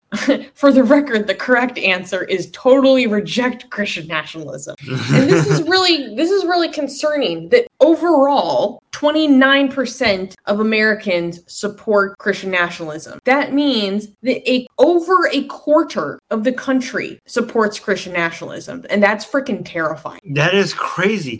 More than 25%, more than a quarter, like almost one third. Almost one third of Americans think like Christian nationalism. That sounds great. What the hell is happening? That's crazy. It's being reduced, or is it increasing? I think it's being reduced fully. Yeah, based on the trend is downwards. Yes, but the people who do hold it are getting more extreme. It's a vertical growth rather than a horizontal growth, I think you would call it. Right. Let's go to some good news. Oh yeah. Okay, Sri Lanka needs some good news. This is great. So we can clap. Yay! Next news. Sri Lanka to decriminalize homosexuality. Whoop whoop. Okay. On February 9th, the Sri Lankan government announced that it would support efforts to decriminalize homosexuality in the country. The announcement came after receiving recommendations from other United Nations member states during the country's Universal Periodic Review, or UPR for short. Sri Lanka received 7 recommendations from the United States, the United Kingdom, Canada, and Norway during the Universal Periodic Review regarding LGBT rights. These recommendations include decriminalizing homosexuality, which is currently punishable by up to 10 years in prison in Sri Lanka's current penal code. Foreign Affairs Minister Ali Sabri said the government will support its position of decriminalizing same-sex relationships. We are, however, not legalizing same-sex marriages, but we would decriminalize it. The country's Deputy Solicitor General, Nareem Pule, also pledged to amend Sri Lanka's colonial-era penal code. So this is really good news, because in Sri Lanka, they have 2 areas of the penal code that criminalizes homosexuality as essentially like a crime against nature, which is very typical for a lot of colonial era anti-homosexuality laws. And what's interesting is that previously, I believe it was Sri Lanka's Supreme Court ruled that the law was unenforceable for whatever reason. They said it's unenforceable, but it still remained on the books. And so you might say, okay, well, why is it important to still remove these laws then if the government has ruled that it's unenforceable for whatever reason? It's important to still repeal these because it reflects like a general attitude in society, and it also informs people's attitudes in society, right? Like if it's still legitimized in the penal code as a crime, that's still informing the general public that there is something stigmatizing and deviant and degenerate and bad that is happening when 2 people of the same sex want to be together, it's so bad to the extent that the state has an interest in getting involved and punishing people, right? That's pretty extreme. And so removing these kinds of laws can really do a big difference in changing people's attitudes. So congratulations, Sri Lanka. Good job. Amazing. That's good. See, we needed that. Some places things are moving in the right direction. Which, that being said, actually, that's a good segue. I don't know if this is good news or bad news. Is this good news or bad news? It's good news because we have news. I wish it was better news. Okay. You know what I mean? Is it clappable? Yeah. Next news. An update on persecuted Iranian atheist Sohail Arabi. So, guys, this is very important. The Atheist Republic is part of the coalition for the political sponsorship of Sohail Arabi. For those who don't know, Sohail was previously sentenced to death for insulting the Prophet Muhammad, and because of many secular organizations, including Atheist Republic, internationally advocating for him, his death sentence was commuted, and then he was released from prison. And then recently, at the very beginning of the year, January 2nd, he was violently arrested by Iranian security forces and got sent back to prison. And so we have been campaigning for him and advocating for him, and we will continue to do so until he is free. Now, we have an update on what his situation is. So, Armin, if you don't mind, could you please translate this update from Ex-Muslim Stockholm? And I talked to Milad today, so I confirmed some things, and I can also give a few more details. But okay, so it says خبر رسیده از طی مکالمه‌ای که سهیل عربی با یکی از دوستانش توانسته برقرار کند منتظر. So this has been a confirmed story based on what Sohail has said to one of this conversation that Sohail has had with one of his friends. Okay, so it says Sohail today called and said, and this is what this was 5 days ago. Right, so this is Sohail Arabi. So again, for people who might not know, Sohail Arabi is an ex-Muslim atheist political prisoner in Iran. So apparently they took him. So remember we were telling you guys about they were trying to release prisoners, and Sohail Arabi being a prisoner, they were trying to do that with him as well. So they took him to the court, and the judge at the court told him to give a forgiveness letter and to promise that he will not do what he had done before, so that they could release him. And Sohail responded to the judge that it is you who has to do that for us. It's you who have to basically give us ta'ahud. Ta'ahud means like you ask for forgiveness and you say, I'm sorry, I will never do this again. So that's what giving ta'ahud means, right? And so Sohail's like, I don't need to give ta'ahud. You need to give ta'ahud because it was you who did the wrong. You're in the wrong, right? And then the judge said, look, guys, think about this. The guy could be free, but the judge is telling Sohail, like, do this and we'll free you. And he's like, nope, I didn't do anything wrong. So why should I do this, right? The judge said that we will reduce your bail to 50 million, to 52 months only, I think. 52 months or 50 million? Oh, wow. I think it was probably 50 million. To a very small, no, I think it's 52 months, to a very small amount. So basically almost like zero so that he can go, right? So that you could go and rest. And then Sohail responded, I don't need rest. You have to give ta'ahud so that we will forgive you. And then Sohail had raised his voice at the judge. And then the judge said, go think about this for a week and calm down and then give us your answer because it seems like you're not calm. And Sohail responded, I am calm. And whenever you manage to bring back to life the young people you have killed, maybe then I would be calm. But,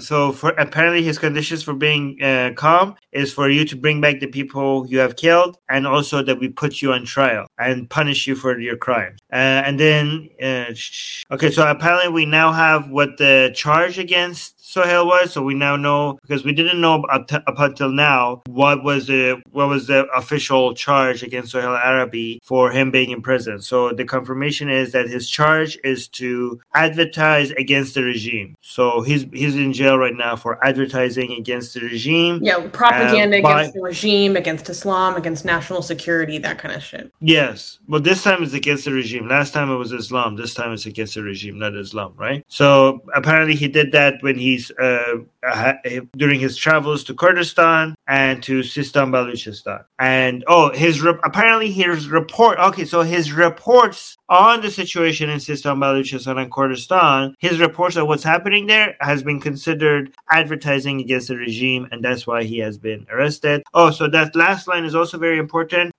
So they transferred him from a prison in Tehran to another prison somewhere else. Do you know where's his new prison? In Karaj. In Karaj? Which is like a satellite city of Tehran, for those who don't know. Yes, but apparently they didn't transfer his medicine and his tools. right? So he really needs his medicine because he has high blood pressure and he's in desperate need of them, but they didn't transfer his medicine, so he has no access to his medicine right now in this new prison. So there's that. Yeah. Thank you for translating all that, Armin. That really helped. Yeah, so I spoke to Milad Raisimanesh. That's how you say his last name, right? Yes, Raisimanesh, who runs Ex-Muslim Stockholm or Ex-Muslim Scandinavia. I confirmed the source of this information, and obviously I can't say who it is, but I trust the source of this information. And the update on him is that he's very sick because he's being denied the medication that he needs. They're not transferring it with him. And he's still in prison and still needs his medication. And now we have more ideas about what the charges are likely to be. And that he has been very politically active in the prisons as well. And so the judge is like, calm down, like, because he won't stop talking about the revolution and stuff in prison. And he just refuses. Like, this is, if anyone has ever spoken to Sohail or had an interaction with him, like, his conviction is so strong. Like, he refuses to back down on anything. And he's very, very, very strong conviction. And he's like, no, I'm not going to go out the easy way. I'm going to sit here and do this and see it through. Like, that's the impression I always got from him. I think this is just another reflection of that. And so unfortunately, it is likely that he is going to continue to face charges, that he could still face trial. He was not released. He was not part of the people being released in these general amnesties. But we do have some good news. Armin, can you pull up the picture that I put in the private chat? And the good news is that a few weeks ago, about a week and a half ago, if I remember correctly, Sohail's mother, Farangis Mazlum, was released from prison. So Farangis is free. For those who don't know, Farangis is Sohail's mother. And she was sent to prison by the regime, even though she suffered a stroke, because she would not stop fighting for her son. Her crime is that she would not stop advocating for her son, that she was making too much noise, that she was talking to reporters, that she wouldn't shut up. And so she was charged, if my memory serves me correctly, with propaganda against the regime was one of the charges. And she was sentenced to about 16 to 18 months in prison, I believe. And she was released recently. So this is wonderful news. And it's great that she's been released. She can receive the medical care that she needs. And I really wish that they were released together, because when Sohail was released from prison, his mother was in prison. And now she's released and he's back in prison. So they don't see each other. When Sohail was free, he didn't have access to her mom, and now her mom is free and he still doesn't have access. They just don't get to be with each other. God damn it. And I think Farangis has become a woman's rights activist. She's become a prisoner rights activist. There was a really sweet interview that Sohail did for Iran Wire talking about his mom and talking about how she's transformed into this strong woman that fights for other people, and they bond over their love for Emma Goldman, who's an anarchist writer and stuff. And I think of there's an old video from a few years ago where for Nowruz, Farangis went outside the gates of Evin prison where Sohail was incarcerated, and she made a half scene in front of the prison for Sohail on Nowruz because they couldn't celebrate it together. My heart, it just breaks. So we are really happy to hear about her release and are definitely celebrating. So that's the good news this week. Yeah, I want to highlight this comment because I saw one night he didn't say my country, you mean the United States, right? Helped install this government because of oil, and I am embarrassed and ashamed of it. Okay, I mean, United States did have a role, but the responsibility of this are the Iranian people. Okay, let's make sure that we give the agency and the blame where it's deserved, okay? The Iranian people who did the revolution in 1979, they chose this. This was not forced by them by United States, okay? The United States wouldn't have done this if this was not the will of the people of Iran. The Iranian people are suffering because they made a mistake. This is not mainly the fault of the government of the United States made some mistakes here, but they did not install this government. The shame, and by the way, even if they did, the American, I don't understand how you could be embarrassed about something you have no role in. That's ridiculous. But the shame and the embarrassment is for the Iranian people who were in the streets doing a revolution against a government that needed reform but not toppling. That's where the blame should lie. The Iranian people who did the revolution. Let's make sure that we don't misdirect where the blame is, because we do a lot of times. We think we rob people of their agency by always trying to blame Western governments over everything, and then we rob them of their agency to be able to make a change.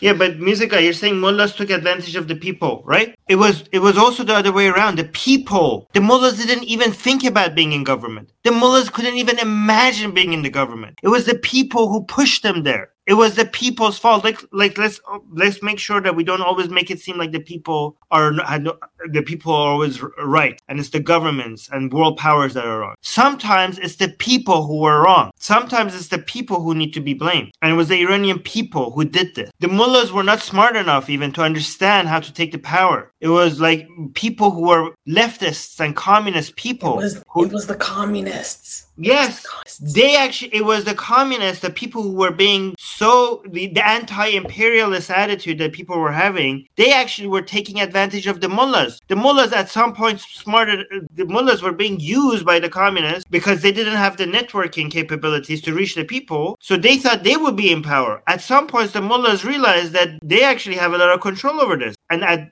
they flipped. Even after the revolution, the mullahs thought okay, now we could go back to our mosques and to do our religious stuff. They didn't think that they're going to be in power. At some point, they realized, wait a minute, we have so much power here. Why should we give this to the commies? Well, and also they realized that the commies were going to scapegoat them and do a little choppy, so they decided to do choppy first. Yes. Yeah. Woof, if we want to get spicy. So one night he didn't say, Armin, like I said, I do appreciate your point. I don't want to deprive anyone of agency. I just know my freedom-loving government helped Iran. Yeah, but it's I mean at that point I can see why they would make that mistake. It was an age of revolution, and it seemed so apparent that this is what the Iranian people want. Technically, what the United States was doing was giving in to the demand of the people of Iran. So again, the blame is on the Iranian people. Oh wow! Pakistani Patriot Force is saying, I'm turning 21 in a few weeks and becoming more wise. This channel has made me wise. Wow. Wow, we're getting a lot of compliments. Wow. Well, hey, Pakistani Patriot Force, come back in a few weeks and we can tell you happy birthday. Okay, so Seth is clarifying, which is good, because I should have said many Iranian people, not Iranian people as a whole. I shouldn't have generalized, right? Seth is saying it was some of the Iranian people who did this, and in particular, Khomeini opportunistically endorsing the embassy seizure and tricking the large secular provisional government into resigning. Yeah, it was okay. So you're right. I should clarify. I shouldn't use such general term. I shouldn't say Iranian people. I should say some Iranian people. But I do want to include in the some also the people who stood by and let it happen, right? But I shouldn't include the people who bravely stood up against it. There are some people who realize what a mess this is, and they shouldn't be doing that. But the people who did the revolution and the people who let it happen, they are to be blamed. Yeah. Harris is unblocking Pakistan Patriot Force with a kiss. Wow. I was saying, I hope. Armin, literally don't mind being late. I really do appreciate your take. You know a lot more than me. No, it's okay. No, I wasn't. I hope I didn't come off as rude or something. I was just clarifying my views. No. Yeah, well, thank you for I didn't think you would mind it, so I hope you didn't mind it. Yeah. And from all days, I'm lecturing him or her on the day that he just became a member. This is what you get for becoming a member. When I actually, though, this is Atheist Republic. This is why people come here. Oh my god. Amazing. I had such a fun show today. Yeah. Okay, so no, not coming off as rude. Okay, good. So we're only 10 minutes over time, so that's good. Yes, we tried to keep it under 2 hours, but so we got it almost right. And yeah, this is such a great look at this. Harris saying, nationalism and religion make us do. Okay, don't rub it in, Harris. Don't rub it in. Like, don't do that. I told you so right now. This is. All right, guys. Make sure you like the video. Make sure you also check out my discussion with Harris Sultan. Super good. Also, yeah, I got very nerdy about Pakistan. I was loving it. Yeah, it was pretty good. Leave a comment. Make sure once the stream is over, leave a comment so that this channel grows a little bit.